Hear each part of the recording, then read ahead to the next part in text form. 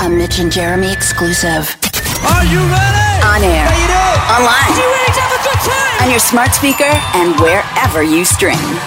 The Mitch LaFon and Jeremy White Show. The Mitch LaFon and Jeremy White Show.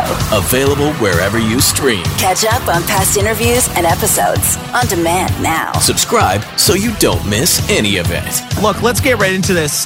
Bryan Adams, So Happy It Hurts World Tour, officially in full swing, going to be hitting a whole bunch of Canadian cities this late summer, early fall, hitting Montreal in September. Tickets on sale at eventco.ca, also ticketmaster.ca for tickets to the city near you. Also pick up So Happy It Hurts, available now wherever you get your music. We're absolutely thrilled to be talking to the one, the only, the Canuck icon himself. Some would say the unsung hero, but he's a legend in my books. And we finally got him on the show, Keith Scott. There you go. Nice to be here. Thanks for having me, guys. Absolutely. What amazes me is that you have played on, your riffs are on so many classic rock staples run to you. Summer of '69. And just quickly talk to me about that, knowing that you've been on so many massive singles and massive hits, because, sometimes when they put together the best guitarist list and all, they list Yngwie Malmsteen and stuff, but they don't list you necessarily. And quite frankly, you should be top 10 on every list. Yeah. Well, it's kind of you to say that. Maybe we have to look at how we evaluate who is, whatever that is, good or, who's better than others. And, Yeah. I think the obvious focus for most people is, their virtuosity. And that's always been top of the priority for how they rate people. So, I'm given a certain area to work with a really great singer named Bryan, and whatever I've contributed has been kind of determined by what material I've given, and simplicity has always worked best in that case. Prior to working with Bryan, I was in a band in the West Coast, and it was interesting because I got to learn to write material based around what I wanted to play in, like solos and that, which I think is a great place to start as a guitar player. So I would write these horrible songs, but they had a really great middle eight I could play over and solo and learn to play over changes. And it was kind of selfish, but the song suffered, but I really enjoyed that. And it was infinitely more complex than what Bryan did. So going from that into Bryan was quite a lesson, and learning to support a whole other entity, which is a popular song. And given that, and you have to remember a lot of what Bryan recorded, he initiated at the demo stage. So I would go over, Jim Valance had a studio in his base. I would go to their house in the early years, in the early 80s, and they'd copped up some song. They'd come put your 2 cents on. And then generally, whatever I did at that stage, or whatever Bryan did, because he would play some, that would kind of remain as the template to work from. So it was a collaborative thing, but at the same time, a lot of it was spontaneous. And whatever went down the demo was hard to get away from. So the solos in like whatever songs, It's Only Love and all that, were done at the demo stage. It was pretty close to what was done there. I just tried to copy as best I could with hopefully a better sound. Who was playing those solos, like on the demos? Was it Bryan or was it Jim? Both of us. A lot of it, the sort of shredding things were me. Bryan was more about the melodic things. So he would come up with the whole melody thing for One Night Love Affair was all kind of him. But I think, played the solo, or he might have played the top line. It would kind of go back and forth. And as time went on, I got more responsibility that way. So, right. Was it sort of like him developing a trust for you to say, like, okay, now you got free reign to play your solo? Or like, it sounds like he was a bit controlling in that sense. It's more about certain songs had a specific melody in mind, and other ones were because of what we were doing at the time. So we were playing in arenas. We started out supporting arena acts, so Foreigner, Journey. And as we got out there, we understood what was necessary to keep people interested. It wasn't just a pop song. You had to kind of make a show. And being a virtuoso kind of idea was becoming more required. So I would go up there and shred away at things like Kids Wanna Rock or things like that, which we basically stole the whole energy from Billy Idol. From Rebel Yell. That was a really influential record for us to try to get the next step, to try and get people interested in the energy, because I got involved for You Want It, You Got It. I wasn't part of that recording. That was before me. But we understood that the material was perhaps a little bit light for what we were doing. We had to move into a bigger energy. And like we talked about the Aerosmith show in Montreal. And we realized that to get to the next level of energy, we had to be more like that and be more forceful and just, more rock and roll, I guess. Well, all right, let me start you there, because we mentioned that off air. I saw you the first time in February of '83 on a bill with Anvil and Aerosmith. In the Montreal Forum, right? In the Montreal Forum, which was fascinating because Anvil was red light, smoke, orange light, and and then Brian in a white button-down shirt and jeans, and then it was the most bizarre show I've ever seen. But it was fantastic. Diversity of it. But a couple of years later, in '85, I see you again at the Forum. 2 shows sold out. Headlining.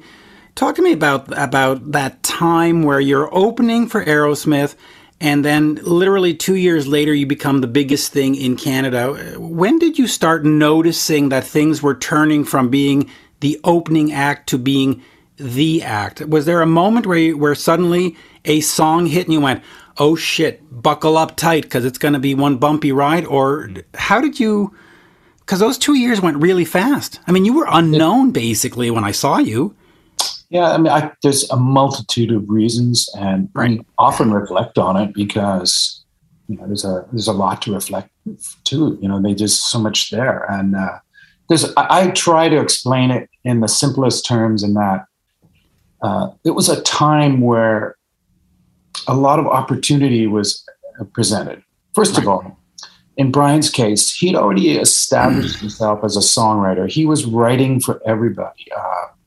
And he wanted to be an artist. And people probably don't know this, but he was signed to A&M Records in Canada at the time as a publishing person, not an artist. And he had to really beg them to convince them to put him on the roster as an artist. And they really weren't that keen. They didn't really feel he was a long-term artist. So he finally got them to agree. We started doing the recordings. As we started to open up for people in the United States, especially, you understood that it required a certain energy, like I was trying to explain. Right. And he had to rethink it. He started rethinking his material he was writing. Okay, this is the kind of material I should be writing. So he already had a template for the writing style because he was writing for people like, Kiss and the Blue Oyster Cult. And Run to You, I believe, was given to Blue Oyster Cult, and they rejected it, so we used it. So there's just a lot of that, like people they don't really know. Or they record it and we went and re-recorded it anyway. So, and we started to see that. Plus, at that time in the early 80s, MTV had just taken hold. The ramp time for you take 3 or 4 records in the record company, you kind of build up your reputation. Right. If you were lucky enough to keep writing and have songs that would continue to have success and all that. So, we had to kind of look at that as well. I think between 1983, we were able to open up for this band Journey, who were at the peak of their career at the time, and were doing multiple dates in big arenas, like 3-4 nights, Detroit, Chicago, Dallas, LA, everywhere across the United States. That kind of exposure was, we were really fortunate to have that at that time. And that combined with MTV. So the time period from, like you say, 1982, 83 to 85, it was kind of condensed because of all this extra help that just kind of came out of the sky. And we just happened to ride that wave. And by the time The Reckless came out, Brian was smart enough, Jim were smart enough to understand what kind of material it took to get to that next level. And when Reckless came out, it was all done on the fly. And I reiterate this story because... And Brian and I did an interview in Scotland last month with some people there, radio, and we talked about. He said we'd have a couple of days off in America somewhere. We'd sit in the hotel and relax. Brian would get on the first flight he could, fly back to Vancouver, write a couple songs with Jim for who knows, for himself or whoever, fly back on the tour. So his work ethic was like off the charts. He understood what it took to keep the whole machine going, that you had to keep pushing, reevaluating what you're doing, And between him and Jim's a superb musician and a super intelligent guy and focused. So between the two of them, they really had a really good hold of it. They understood what it took. So I think it was a lot of that. It was a combination of a bunch of elements all together, hence the rapid rise in popularity and all that. So, how were you getting those tours? Because you had Foreigner 4, you had Journey, I guess it was Frontiers. I mean, these were some of the biggest acts at the time. And you were essentially, and I think you'll agree, unknown, really. And here you are opening for the two melodic rock giants of the day. Yeah, you had to have a bunch of people on your side. First of all, your management, and the key player in that was Bruce Allen and his management strategy. He had been owed favors by those acts. We like the favors. Well, I think that's how it works. And the longer I've been in the business, I've been with Brian 40 years now, and prior to that. So I'm close to a 50-year person as a performer. So you understand what it takes, in those initial years. And BTO was, of course, well prior to Brian, had been super successful in the United States. He had acts like Journey and ZZ Top and open up for them. And so when it came time to return the favor, people like Loverboy and Brian at the time were able to get on some important exposure tours like that. And it kind of goes in full circle. So it's kind of a business like that. And I noticed that about recording as well. If people that understand that, producers, they got hired as young people, and they return the favor to other people. So I've noticed that being a recording person as well. So it is kind of a handshake situation. But I have to say, Bruce Allen, the management, a record label that believes in you, promoters that will believe that you can do business for them. It's all that. An agent that will represent you and thinks he can sell you. I mean, that's another story going over to Europe where everybody thought we were crazy to go over there in the early 80s. But it's a really big part of Brian's success now. So. Yeah. Let me just ask you one follow-up to that. You're not playing the bars. You're not playing the local whatever rib fest. You're out, like we said, with Journey and Foreigner. Do you learn something about the business when you see how it's organized and how it's running like a machine and how they write their songs? And like, does any of that stuff you go, ooh, okay, if it's good enough for Neal Schon, it's definitely good enough for me? Yeah, I mean, Neal's my age, and I watched him, record his recordings when he was 16, 17. He was in Santana. So he was a guy I really looked up to, and watching his work ethic and how he approached being a performer, how they approached being a band, the direction of the music, all that. You can't help but, if you're paying attention, and hopefully I was a little bit, it was an interesting time. I mean, if you look at the song like Heaven, which was Brian's first #1 song in the United States, we were in the middle of the Journey tour. We recorded it, and we used Steve Smith from Journey on the drums because Mickey couldn't do it. And, we kind of used their sort of approach as a guide.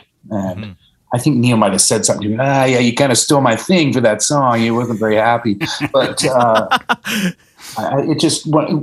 that's kind of what was working at the time between bands like that, Foreigner, REO Speedwagon. If you wanted to get noticed on the radio, you had to kind of fit into a slot. And that was kind of Brian having the experience of being a writer like that. He understood that. And that song was for a film. It wasn't for a record. So it kind of became something. Yeah, it really did. Let's talk about recording really quickly before I get into the whole Mutt Lange thing and all that stuff. Working with Bob on Reckless and Into the Fire. I mean, when people talk about guitar tones of the 80s, they talk about Eddie Van Halen, they talk about Richie Sambora, they talk about Neal Schon, but it's rare that anybody mentions the guitar tones of Bryan Adams records, and I think they're in the top 5 some of the greatest tones of all time. I mean, you listen to Heat of the Night and you're rivaling Stevie Ray Vaughan. You listen to the melodies and the tone of Run to You.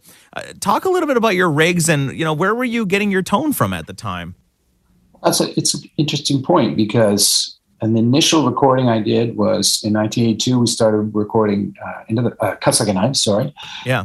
I remember between Brian and I, we had probably had 3 or 4 guitars and a couple of amps, and that was it. And it was, wasn't the greatest situation. And I remember Bob Grimmountain saying, you guys probably want to think about upgrading your equipment level here because I can get sounds, but it's so difficult. You need, you give an example. So-and-so comes in the studio and he's got like 5 amps and 10 guitars, and you need the flexibility. So we kind of sheepishly looked at each other. So, okay, we started to do a little collecting. So hence being out with Journey and we had time off or whatever, we'd hit the music stores, try to find things. And Bob would say, try this, get this amp, get this guitar, this is it. And then it'll make your life easier. The recording process will be quicker. It's all about being efficient, So, and that's kind of where it came from. So by the time we got to Reckless and Unit of Fire, we had a small arsenal. I would say arsenal. We probably had 4 or 5 guitars each and a bunch of amps that we knew would work. So I hope that we'd progress somewhat for them. But I can tell you, Reckless, most of that stuff was borrowed or rented for the sounds. Wow. So, yeah. Actually, Pat mentioned that about the drums too. He said, I showed up and they just had like a rented kit. There was like a Black Beauty snare, some cymbals, and it was just the rented kit that was on the record. Yeah. And the guitars too. Brian had these Norlin era 80s Les Pauls. I had this beat up 70s Strat that I had kind of configured like Eddie Van Halen with 1 pickup in it because he was the guy at the time. Yeah. And we rented Marshalls. Brian had a JC120 Roland that he used for the Django bits. We used a Music Man. We had a 50-watt Marshall. But I remember a lot of the overdubs for Reckless. We finally took the basic tracks from Little Mountain, Vancouver, and we went to New York at Power Station where Bob was kind of ensconced. And we had a rented Marshall from SIR. And kind of used that for a lot of the overdubs, a couple of different guitars. We went upstairs to do an overdub for some things. I remember I borrowed Nile Rodgers' famous Strat. It was in the closet. Oh, nice. And things like that. We just, whatever. We borrowed this candy red 60s Strat for most of the overdubs. And the joke was in 1984, and the guy that had rented it to us, or loaned it, what he'd rented was loaned to us. And he said, you can have it for $800 because I need the money. And we passed. What?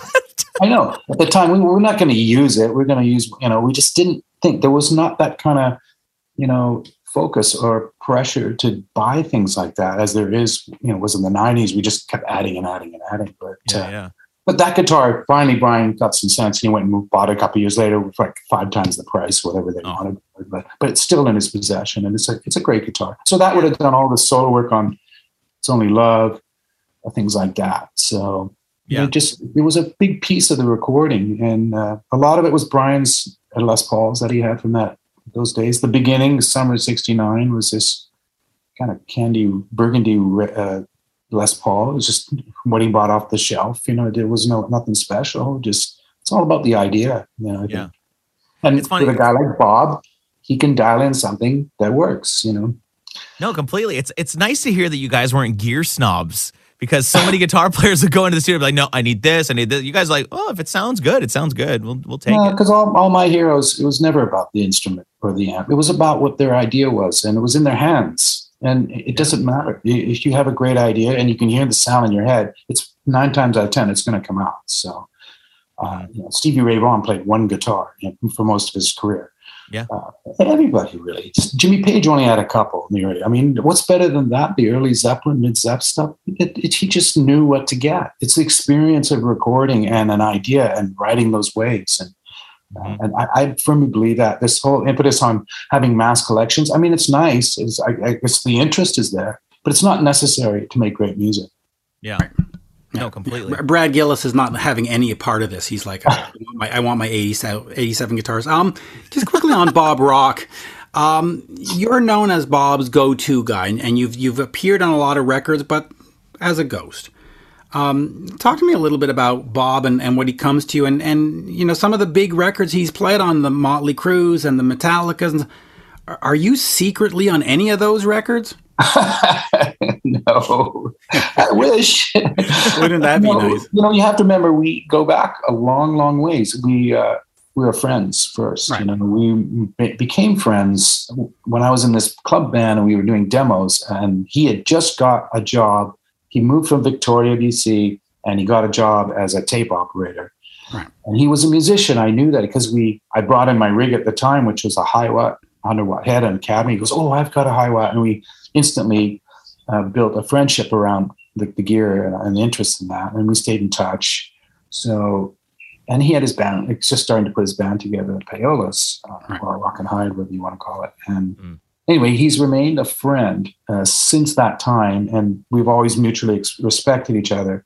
And it's only in the last maybe 10, 15 years where he's made more of an effort to hire me for things. And, I just really appreciate that. And I mean, I show up on a date and it's Lyle Workman and it's Mike Landau, or, it's somebody. And I think, what am I doing here? These guys Dan are Huff's in the studio. You're like, why am I getting called? Yeah, no, sadly, no, I've only met Dan, but not in a session. Rusty Anderson, people like that. Bob likes to use a real variety of people that he knows, well, you cover this part, you're going to cover this part. And it's the producer network thing. David Foster does the same thing. He always reiterates a story about when he was a young man going to LA, a guy that embraced him and introduced him to people to get work was the drummer, the great drummer that played for on the Lennon stuff and all that. I'll think of his name in a minute. I'm trying to think. Yeah. He just passed away too, didn't he? No. He's around. He's around. He was on Joe Cocker and all that. Yeah. Can't remember his name. I'll think of it in a sec. Anyway, he did that for David. He never forgot that. So he's kind of the same. He likes to look after people. He feels like it's a payback for all, whatever. I think that's the philosophy. And that's what I got from David. So again, it's a producer thing. They like to network. They like to change things around, like to have a variety of people. And I'm just lucky enough that I'm friends with Bob, and he includes me on a lot of things. Jan Arden, I did 3 records with her, 3 tours. Cher. Yeah, I mean, that was early on. That was Bruce Fairbairn. And Bruce Fairbairn was the same. He knew that he could get a certain thing from different people. And I before he passed away, he would call me once in a while too. So I was lucky enough to be in a position where I could do that. So. Just real quick, just talk to me about the studio scene in Vancouver in the 80s, because you had guys like Mark LaFrance that would show up everywhere. You had Lou Gramm that showed up on Reckless. There just seemed to be this moment in time where Vancouver was the hottest place, and all you guys sort of ended up on everybody's albums, or at least you hung out together. What was that time like? And of course, the Little Mountain Sound, and what was all that time like for you? Well, I think that you just nailed it. The studio, the success of the studio kind of infiltrated the city, and it created an awareness. And once you have that studio, Little Mountain, become a focus for people to go make records in, and it was really starting to get popular. And I think it just kind of filters into the community, and other studios get built, and there's a lot of things that are combined to make that happen. So, honestly, in the 80s, I was rarely there. I was on tour with Brian. We were all over the place. So, but we would hear about it, and Bob would tell me, he'd say, well, we're doing this. I'm doing Metallica. I mean, it was like, okay, this is like, Bon Jovi was there. He'd come out to clubs at night. Once we'd see him hanging around. Motley Crue was there. I mean, just everybody. He was the guy in White Snake, John Sykes. He'd be out, making that record there. So it was a lot going on, but honestly, I was really not there to witness all the recording side. That was the periphery. But I think the initial thing was Bob going into Little Mountain and going, this is not going to work unless we do this. And there was a big square room that was the main room at Little Mountain. And my experiences there were, it was difficult to get sounds because a square box does not really, I don't know. It's a great situation. A setting sound good. It just, the sound kind of bounces around. It doesn't breathe. Yeah. And Bob said, I think what we should do is there was these 2 loading doors on the side of the studio that went into this sort of concrete filled park thing that was closed off. Yeah, it was like a loading bay, I think. The loading bay. They call it the loading bay. And so he took the drum set and he ran these panels, solid sheet metal, and made this arc into the loading bay, put 2 mics in the loading bay as a stereo room sound, compressed the heck out of it, and voila, the room sound, a giant room sound, was made even more apparent. So I think it caught the attention of people in the business. And they went, that's a pretty big sound. And then people came and they started experimenting. Of course, Bob Rock, he just went to town with it. He just had a great time because they went to 5. I'm going to take it to 10. And because he's a very skilled engineer as well, so and a musician, he understands it. So. Well, that's it. I mean, you listen to the drums on like, Loving an Elevator, or you listen to Dr. Feelgood and like that snare drum. It like you hear those drums, that's Little Mountain right away, or Living on a Prayer, the da da da da da. Like that's the sound. And at the time, kind of created its own sort of awareness, and people like Mike Fraser and Mike Potnicott, and all these guys that followed in place. There truly is a Canadian sound. I mean, that late 80s was a Canadian sound in terms of production and style and all that stuff. I want to ask you just one thing about Brian. Brian has been, in a sense, it's his name on the marquee, and he's a solo guy. And a lot of solo guys, they change their players every 3 years, 5 years. But he's stuck with you, and he's stuck with Mickey, and he's stuck with Pat. Just talk to me about that relationship. Forget the business side, but just on a personal side, the fact that when he got big with Reckless and he got big with, Everything I Do and Do, he didn't say, well, now I'm going to go hire Eddie Van Halen and Steve. He stuck with the guys. I mean, talk to me a little bit about the fact that you're the guys and you're the band. And there's a loyalty, an incredible loyalty. Yeah, I think loyalty is part of it. Family is another word we use, and there's a mutual respect. So I don't know. I mention that all the time. I said, I can't believe you hired me all these years, and he said, no, it's important. You've always added something, or something. He'll make it. He'll qualify it, somehow. Because I don't get it either. You could have anybody. You could have the Mike Landau's. You could have whoever, Yep. But I don't think he tried it, actually. In 2012, he got a proposal from David Foster to do a covers record. And we hired all these people. We had Aid Laboriel, we had Josh Freese on drums, we had all these guitar players come in, Workman, Rusty Anderson, and myself. And I think in the end, he realized that you don't need that. He didn't need that to accomplish his goal. He could use people that he was comfortable with over the years, and hence the family term. Mm-hmm. And he could reiterate what he wanted and get the result he wanted with the people that he knew without having any kind of obstacles, or I don't know. That's the only way I can possibly explain it. And loyalty is another one, I guess, and that still remains. So I think we're really, really lucky to have that as individuals and musicians. So. And I think especially when you're on the road as much as you guys are, I mean, I think the stability of having familiarity definitely helps to create a bit of a comfortableness too. I agree totally. We've had different people on bass in the last 10 years. The people that work best are the ones that fit personally. Bass, obviously there's different levels of requirement there, but if you have a guy that fits and he works with the other members and there's no issues, then there's usually no problem. And that's a big part of it, is getting along. Yeah, the hang is more important than being able to play Eruption sometimes.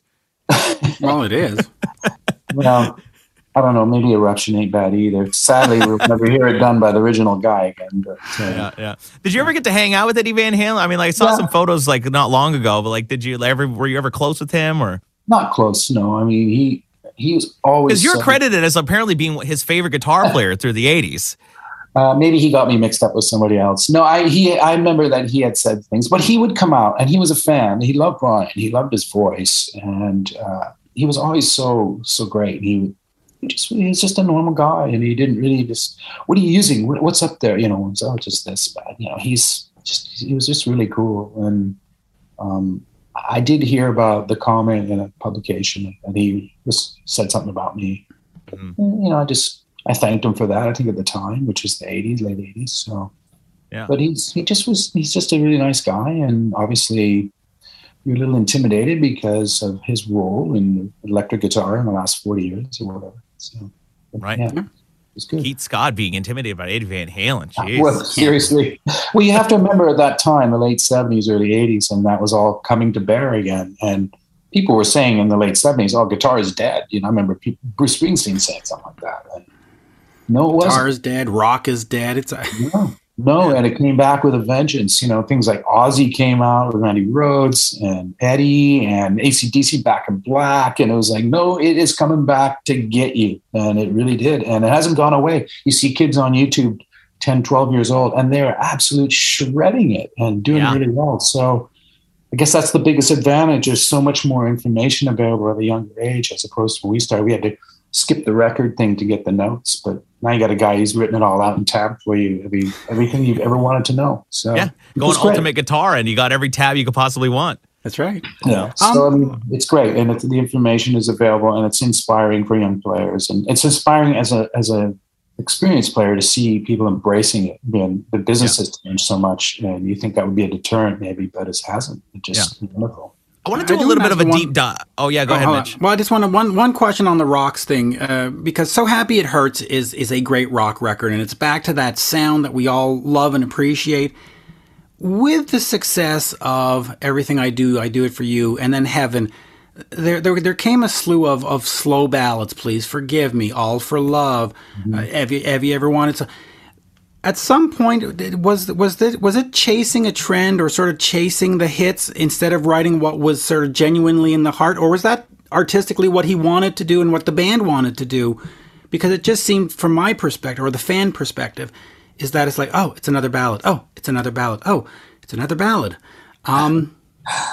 It's an interesting. Mitch hates ballads, by the way. I don't hate ballads, but I do blame ballad. See, everybody says Nirvana killed hair metal, and I always say no, it's the power ballad, because people forgot. Motley Crue wasn't rocking anymore, and fans wanted a rock band. I just think most artists have to learn to adapt, and whatever's available for you at the time. If that becomes a success, then you try to embrace it. And whether it's ballads or if it's electronic music, it doesn't matter. You kind of learn to roll with the punches.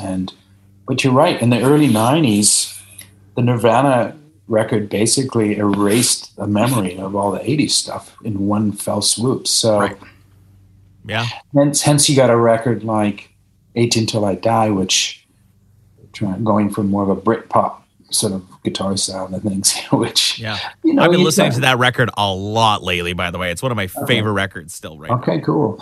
But I think the ballad thing, it was a formula that Brian liked to do because he had two other people involved in it, Michael Kamen being the most important, right? Because he initiated the melodic thing. He was involved because those, save for Please Forgive Me, which was basically a Mutt idea. The other ballads, the Spanish Song and All for Love, initiated as themes from a film. So they took those themes and wrote a pop song, which inevitably wound up being a ballad because that's what did well with film. To get the song on the film, it had to be that kind of format. So it was just another way to get your message out. And we can look back in hindsight and say, well, there's a lot of ballads. Yeah, because that's kind of what was working for that artist at the time, and you couldn't get a 80s sounding rock song on the radio. I mean, it had to be Britpop or Nirvana. It was completely shifted in the 90s. Right. Kind of chasing that, you would have wasted your time. So just do what you're strong at, and I guess there was no real formula. It was just doing what you thought was right at the time. Right.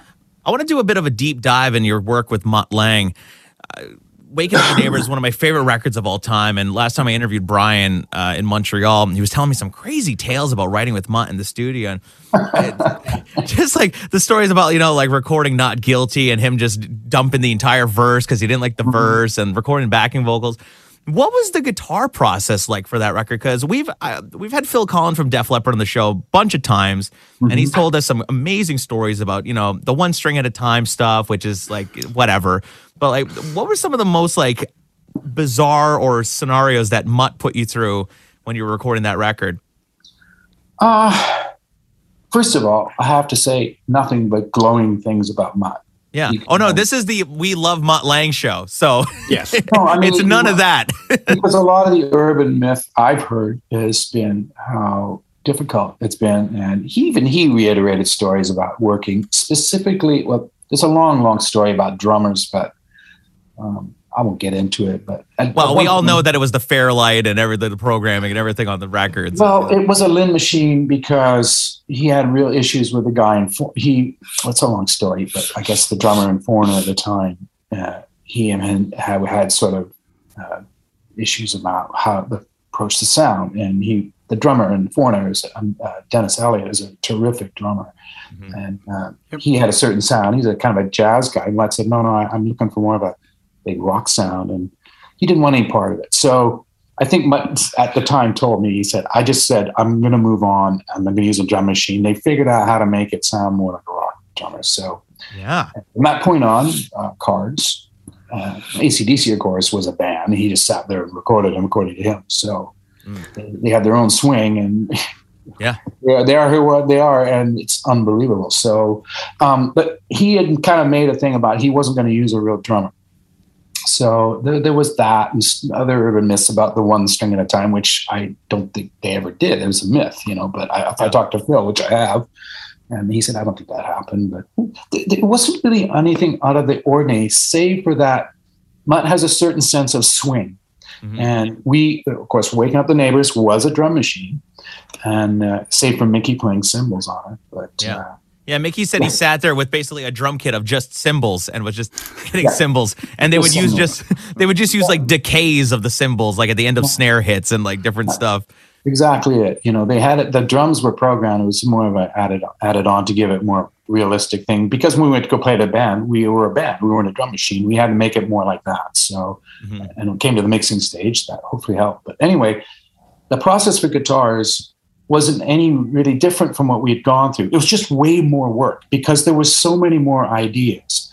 Like the songs on there, I swear we would spend a week just doing the one track. Brian had already put his rhythm track.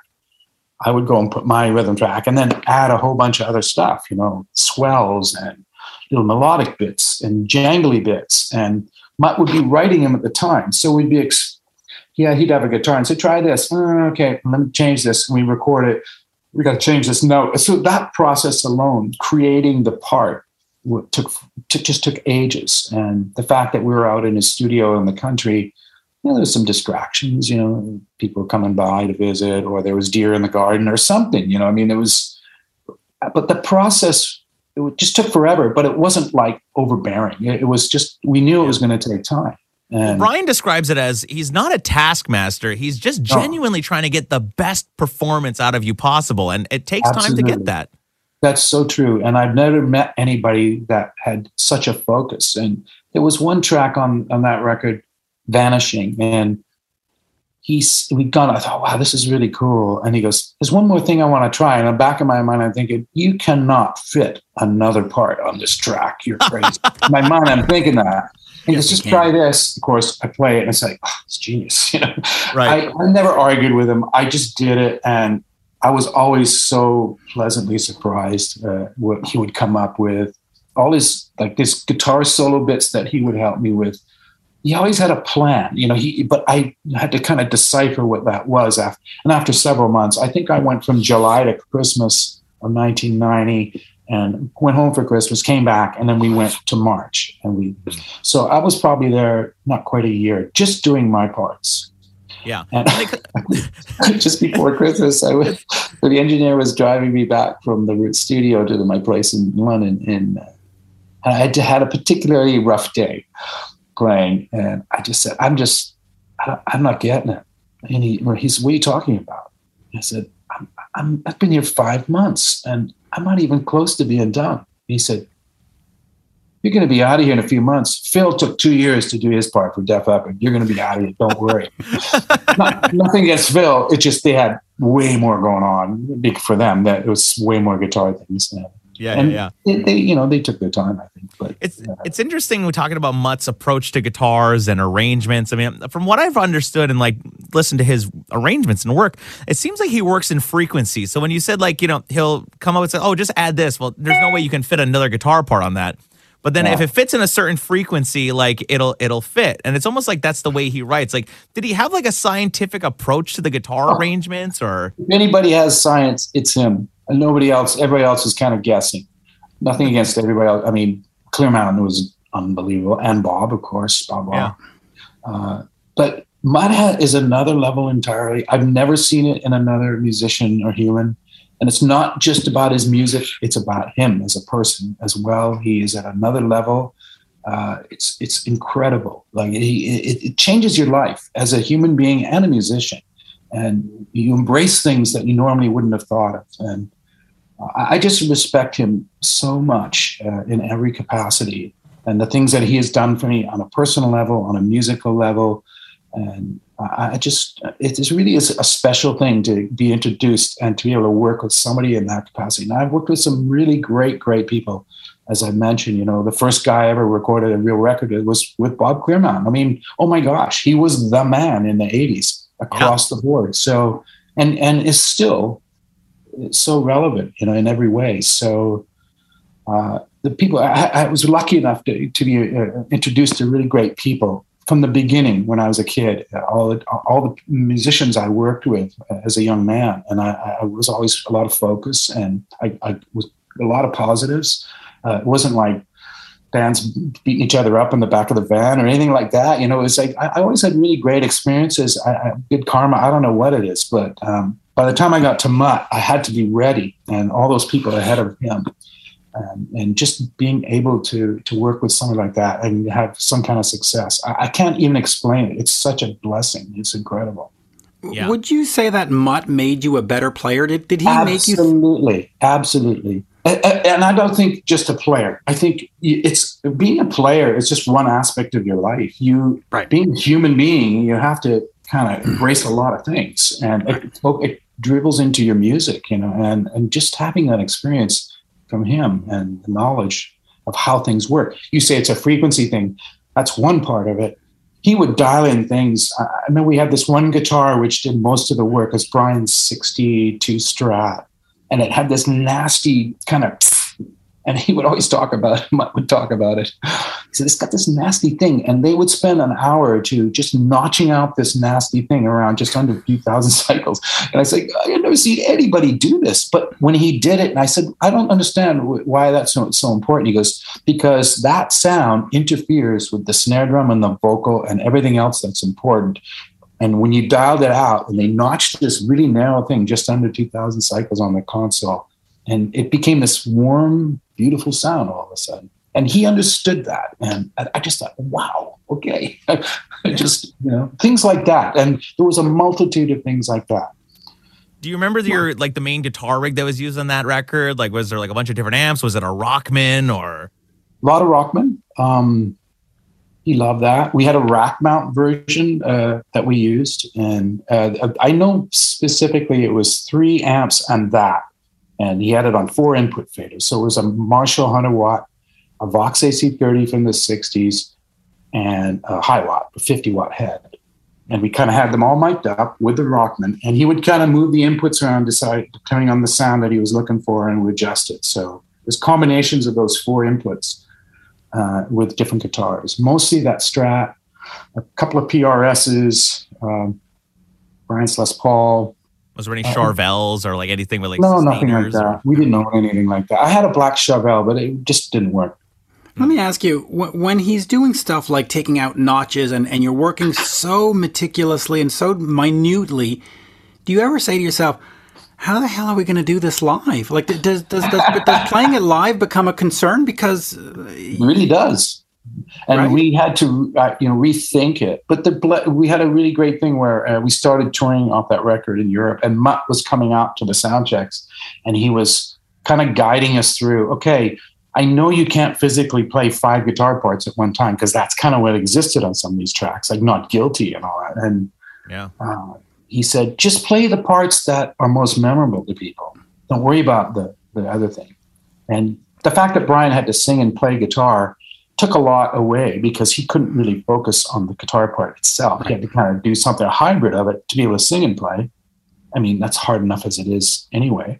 So outside of using tracks, which we never did, we just had to rethink the song a little bit. And that's kind of what we did. And Mutt came out and helped us with that for quite a few months to say, okay, focus on this, don't do that. And he would have the sound checks and kind of guide us through the tracks to help us. So we kind of rethought everything in that capacity. So the last song on, I was just going to say, the last song on Waking Up the Neighbors, Don't Drop That Bomb on Me, I still call it the best song that Def Leppard never recorded. That riff, was that kind of a throwaway from Hysteria, or what's the story with that?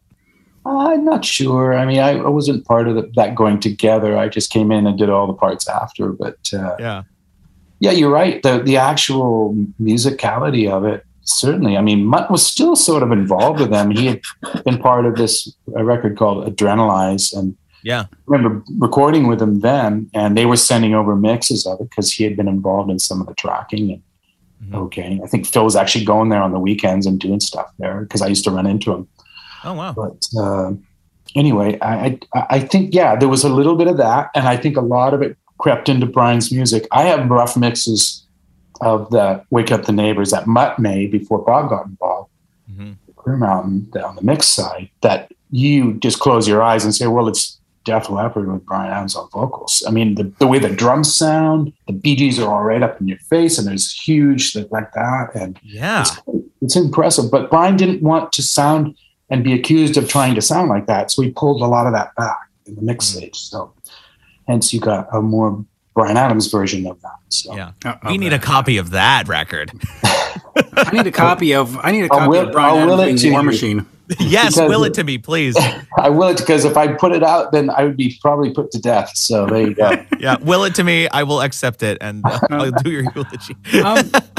Just one thing about your guitar solos, and we talked a little bit at the beginning of how you set stuff up, but I was always told, and I think it was Joe Perry who said, you know what, you have to be able to sing the solo. When you hear, Walk This Way, you hear, it's as important as the lyric, it's as important as the song. Is that something is that part of your approach where you just say, people need to be able to walk away and sing this part? I mean, after the fact, that'd be great. I used to do that. I still do it myself. I can sing guitar solos. When I was a kid, I worked at the night shift on the weekend at Vancouver Press, which was the Province and Sun newspaper, and we used to do this job there. And they relieved the board because it was late at night, and all my colleagues and I, we were music fans and players, and we would sing guitar solos of like Deep Purple and Led Zeppelin to each other as a joke, because if you could do that, that means the solo is memorable. So I don't think I consciously ever did that. It wasn't demoed from the original, and it just doesn't happen. Which, like Native Son off Into the Fire, great song. A lot of that was from the demo, which I probably did then, And but I can sing all those parts now because I've been part of that. It's been part of my psyche, I guess, or whatever. And but that's just time and the fact that the song's been out for a while, or the solo for Everything I Do, which was done really quickly, thankfully, because that song came in at the very end of the session and had a kind of a deadline to do. So that solo was like a combination of Brian and Mutt and I sitting with the guys from the movie going, we need the song, talking about their racehorses, whatever they were talking about in the control room. And the first part was me, and then Mutt going ba ba ba ba ba, and then da da da da da. It was me, and then Brian went do do do. So within 20 minutes, we had the solo. I played it 10 times, and they picked the best one. And wow, that's kind of what it is. But that's rare for Mutt. You normally take a couple of days to do a solo. You just work, try to get something that meant something, Mm-hmm. But that became a signature thing. The success of the singles didn't hurt it. So, but if it was a backtrack in an album, nobody would care. But the fact that it was popular, I guess, made it memorable.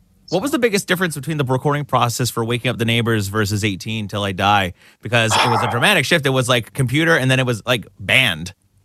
Well, we didn't have a computer for Wake Up Neighbors. It was recorded on digital tape, but it was all done on the fly. So you had to punch in. And that was what took all the time.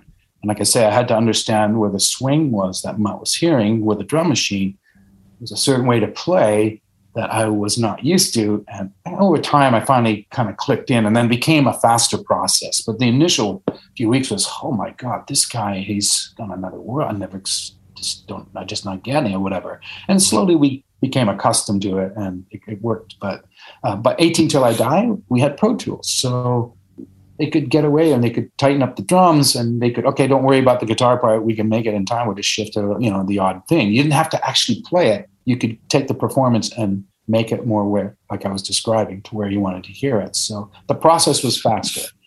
I think that's what the difference was. Faster, yeah.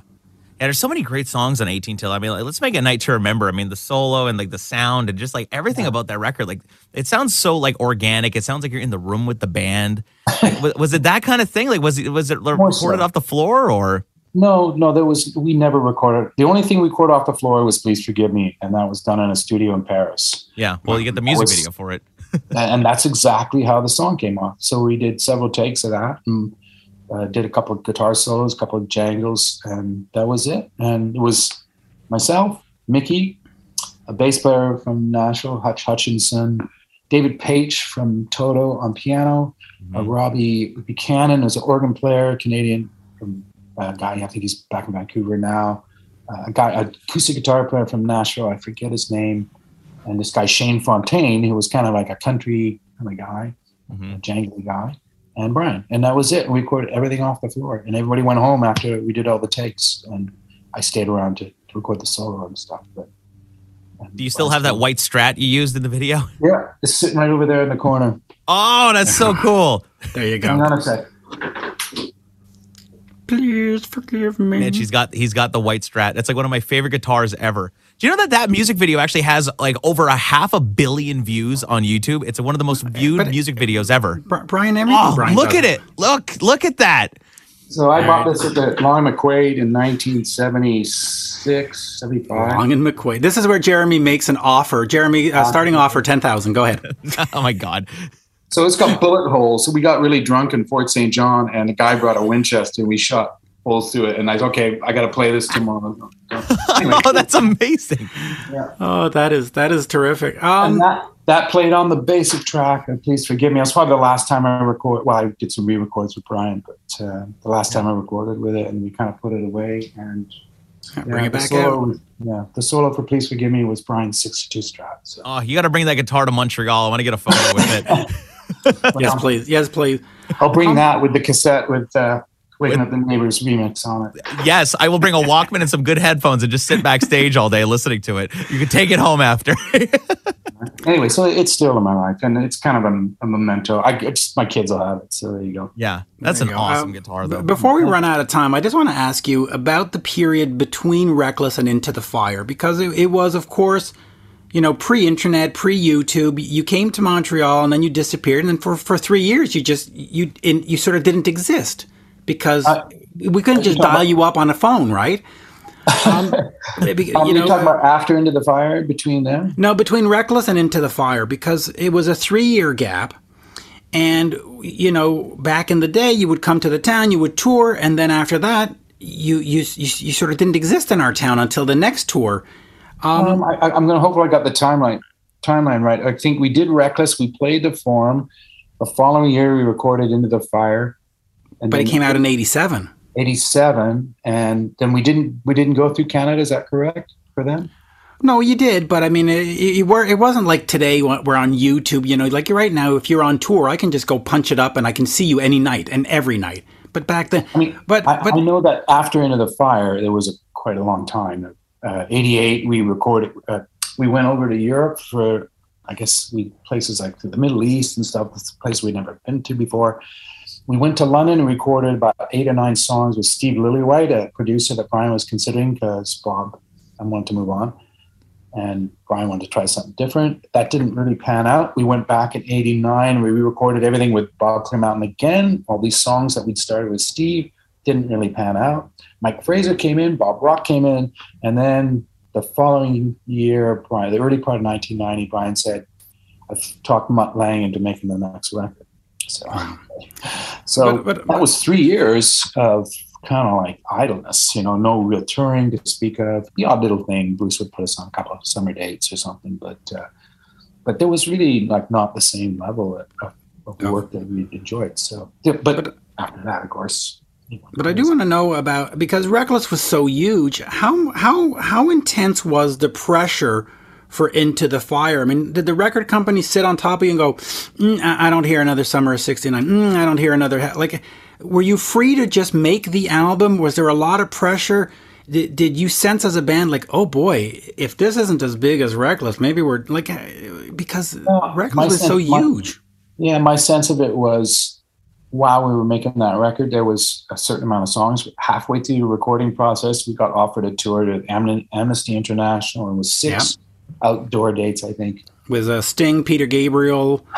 Sting, Peter Gabriel, U2, who else was there? Joan Baez, Lou Reed. It was the Neville Brothers, a real cross-section of music. And it was great. Every different place would bring out local people that, Jackson Browne came to San Francisco, whatever. It was all individual. By the time we got to New Jersey, the last show, Miles Davis played that night.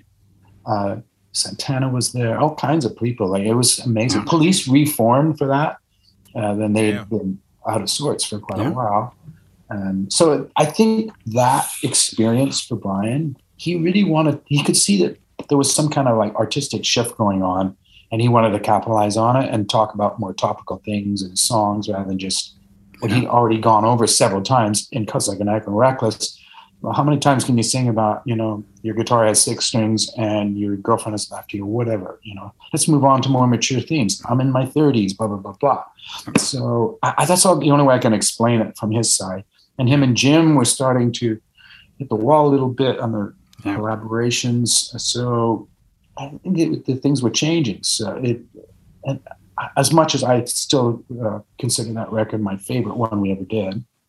Again, great. Native Son, remember? I mean, Another Day. If you play that in Montreal in the upcoming tour, I'll thank you forever. It's so great.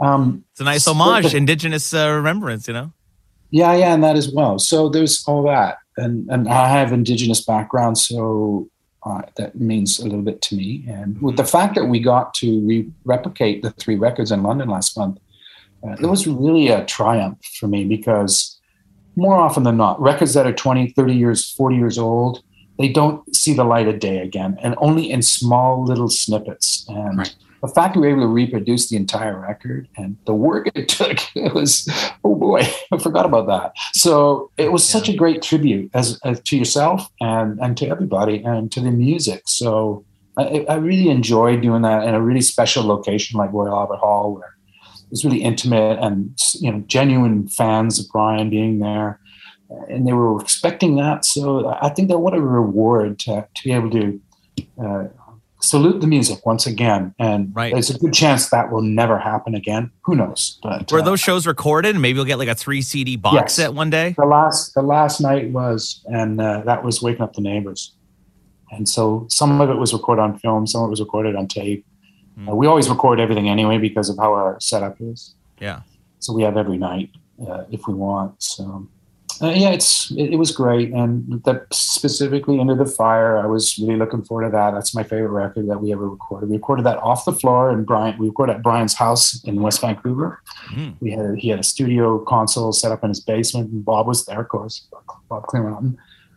And it was just delightful. It was just one of those things you just think, wow, what a great time in your life to have that. And then you have a little audio representation, a snapshot of everything that was going on in your life. And it has a lot of meaning. So I really have a lot of connection to that. Anyway. One of my favorite songs at Into the Fire is like on the D side, Hearts on Fire. That riff, it's so good. How come you guys need to put that into the set list a little bit more? That whole album needs to be more visible in the set list, quite frankly. Yeah, it's hard to do them all, though. And of course, the idea is to promote what you've done recently. So obviously we're doing So Happy things, and we're doing 4 or 5 things, kind of switching things around. Yeah. And he wants to promote that, and that's the artist's license, and that's great. But and we have a feature in our show now where fans can come. We start about 3/4 of the way through, and you can request a song from the audience. People bring signs, so there's songs from like 11 where you're like, I didn't even miss on that record. It was like whatever, but it just, and you get, oh my gosh, or songs that were from the Jeff Lynne record, or that you just never really listened to, and somebody pulls a sign at you, sweating, and think, okay, what's the chords? Somebody's holding up to like This Side of Paradise, and you're like, well, you can play that. But well, start practicing Remember, because I'll be there with my sign. Yeah. So, or things from the first record, like. I don't know. So remember we played several times, but Win Some, Lose Some, or something from the first record. It's like, what is that? I don't know.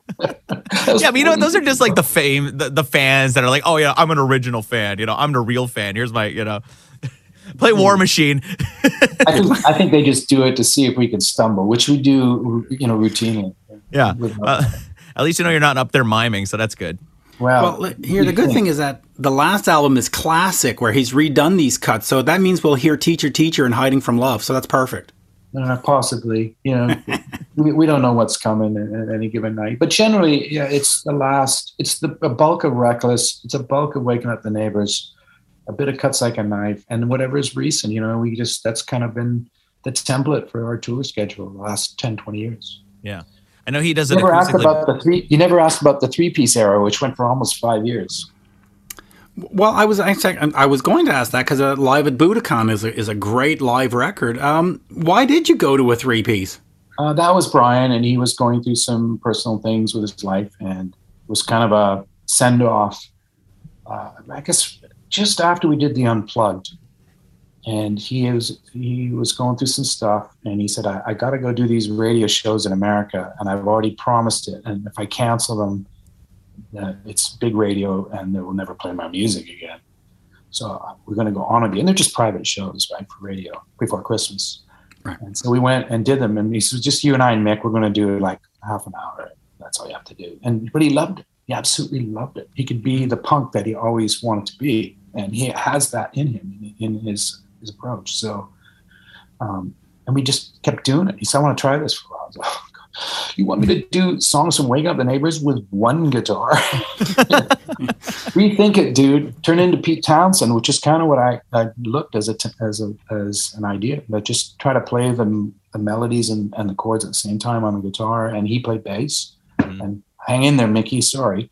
And that went for 4 or 5 years until I talked him into getting a bass player, and he went back to guitar, and it became better. But it was a fun era. I mean, that Budokan album is great. Yeah, I think for the time, I think every artist can do what he wants. It's up to him. You're not, bound by some invisible contract to be a certain person. Try it. Let's see what happens. 5 years might have been a bit long, but the initial year or so, the first gigs we did was like opening up for the Rolling Stones. I was terrified.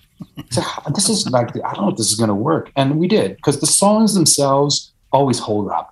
Yeah. If it's just Brian by himself with nothing singing, people will come. I mean, guys, the song is, if it's memorable, he has the voice, just him and a guitar. I mean, it doesn't matter. And we become the surrounding. And that's the key. That's something you discover over the years, that the songs become larger than the artists. And that's why you can go see video, or you can go see anybody today that's in their 70s. Maybe they don't have the physical gift anymore like they used to, but the audience hears the song like when they first heard it. Yep. And they're singing it away anyway, and they don't hear you know what I mean? Yeah. So there's something to that. And that's what gives the whole era such longevity to me, that the songs are still relevant. So.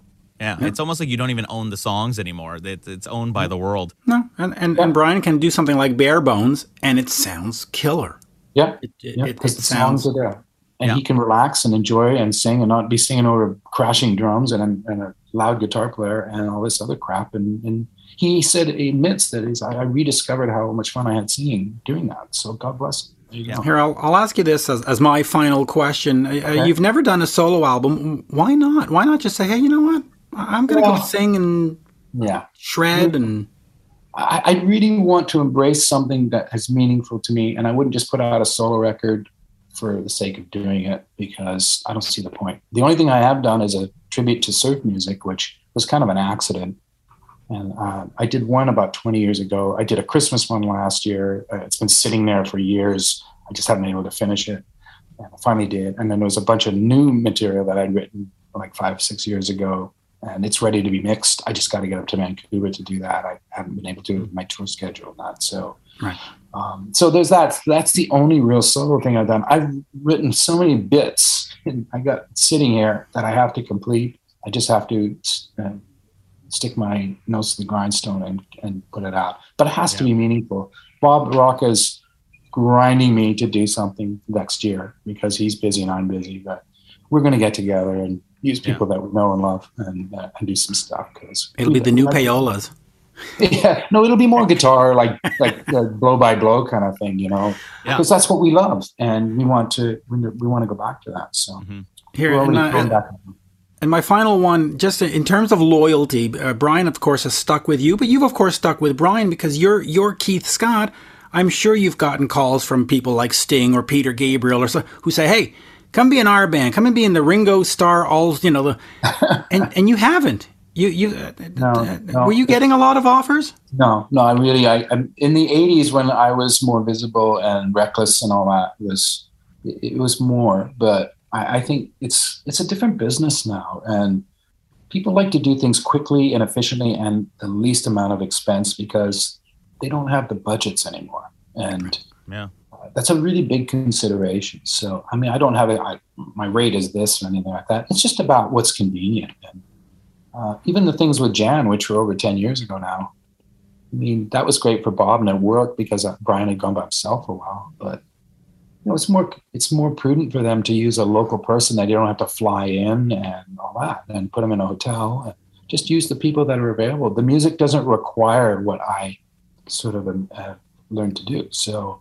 it has to be a specific kind of artist, a specific kind of music that warrants my involvement. So I don't go out. I'm not interested in going out and soliciting that. I'd rather work on something on my own that I know is meaningful for me at this point in my life. So, well, I know who I'm hiring to put some grease on my record, hitting up Keith Scott.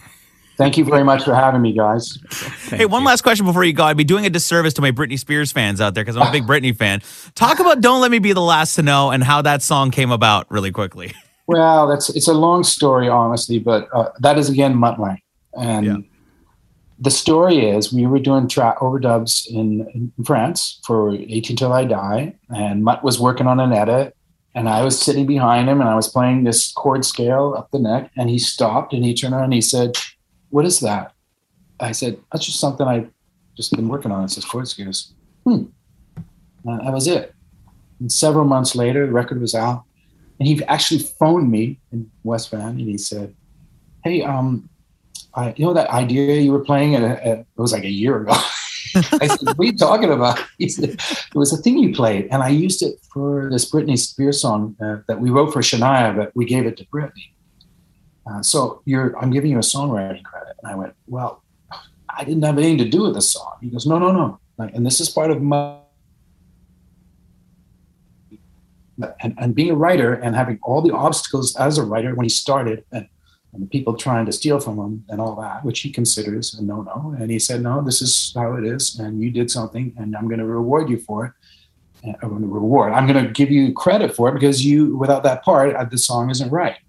Yeah. So that was his whole initiation, and he included me on that, and that was her biggest record. So, I mean, it was so sweet of him to do that, but not necessary. Nobody else would have done that. So, but that's the difference between a Mutt Lange and maybe somebody else. So, wow, it's a human thing. What was the part? Was it the like? What was the part that you were playing? It was just a climbing sort of chord part in the second verse. It was just this thing. I just add some major chord scale, but you add the 9 all the way up, and it has a certain sound when you use the open strings. And he thought that was really cool, and he used it. So, but it's just remarkable that he would do that. I'm always so. It's just one of many things, really. I'm just really we did this whole new thing virtually here. Mutt was in Switzerland, Brian was in Vancouver. Everything was locked down. We used a special software where I could run Pro Tools and we could all hear it simultaneously. And we would do all my parts here. Brian was listening to everything and suggest things in Vancouver. Mutt was recording it all in Switzerland. And that's how we got all the guitar parts done for Happy It Hurts, which was like 4 or 5 tracks that I was part of. So. Yeah. He's just amazing. I'm sorry. Yeah. He's just something else. So absolute legend, I have a lot of respect for him. Well, Anyway. Bryan Adams, So Happy It Hurts. You can pick it up now wherever you get your music. Going to be hitting the road. Make sure you pick up your tickets. I'm calling it, screw the stadium tour, screw everything else. That Bryan Adams tour is just going to be absolutely epic. Just so much fun every time. You just can't go wrong. Make sure you get your tickets at Venco.ca, also Ticketmaster.ca. And I was going to say buy the VIP packages, but you guys don't do that. You don't milk the fans. Well, I think we're changing this trip. Oh, yeah? He's normally has a GA audience because he likes the excitement, but they're starting to see that it's probably not the most prudent thing. So I think he's changing this. Well, that'll be awesome. Either way, we'll see you in Montreal this September. All right, thank you. Thank you very much. I'm looking forward to it. I have a lot of friends there, and big shout out to my friends at Premier Music, Gino and the gang, who have been so great to us through all they do as far as publishing and neighboring rights and all that. They've been just a force for so many people, so many friends, and I just love them to death. They're great, like family for me. So I'm looking forward to seeing them too. Awesome. And Corey and I will have to come out to the show and say hi. He connected with me yesterday or 2 days ago and said hi. He's a great guy and a great player. And he said he's working with Michael Pagliaro. Is that right? Yeah, Michel Pagliaro. Yes. So he's been doing that, and he's a gifted guy. He's cool. Well, please give him my regards. Yeah, I grew up with him. He's literally my neighbor. He lives like 2 houses down. He does all my guitar work for me. I texted him. I was like, yeah, I'm interviewing Keith Scott. And the first thing he asked me, like, do you know Corey? Yeah, no, he's a great guy. We got to he did some dates with us in Quebec a few years back. So awesome. Great guy. There you go. Merci bien. Absolute pleasure. Thank you. Merci beaucoup. Tous les ans. An all-new episode of The Mitch LaFon and Jeremy White Show. Tuesday at noon. Available wherever you stream. Catch up on past interviews, bonus content, and episodes on demand now. Visit youtube.com/Jeremy White Show. Follow Mitch and Jeremy on Twitter. Yeah, they're verified. @Mitch LaFon and @Jeremy White MTL.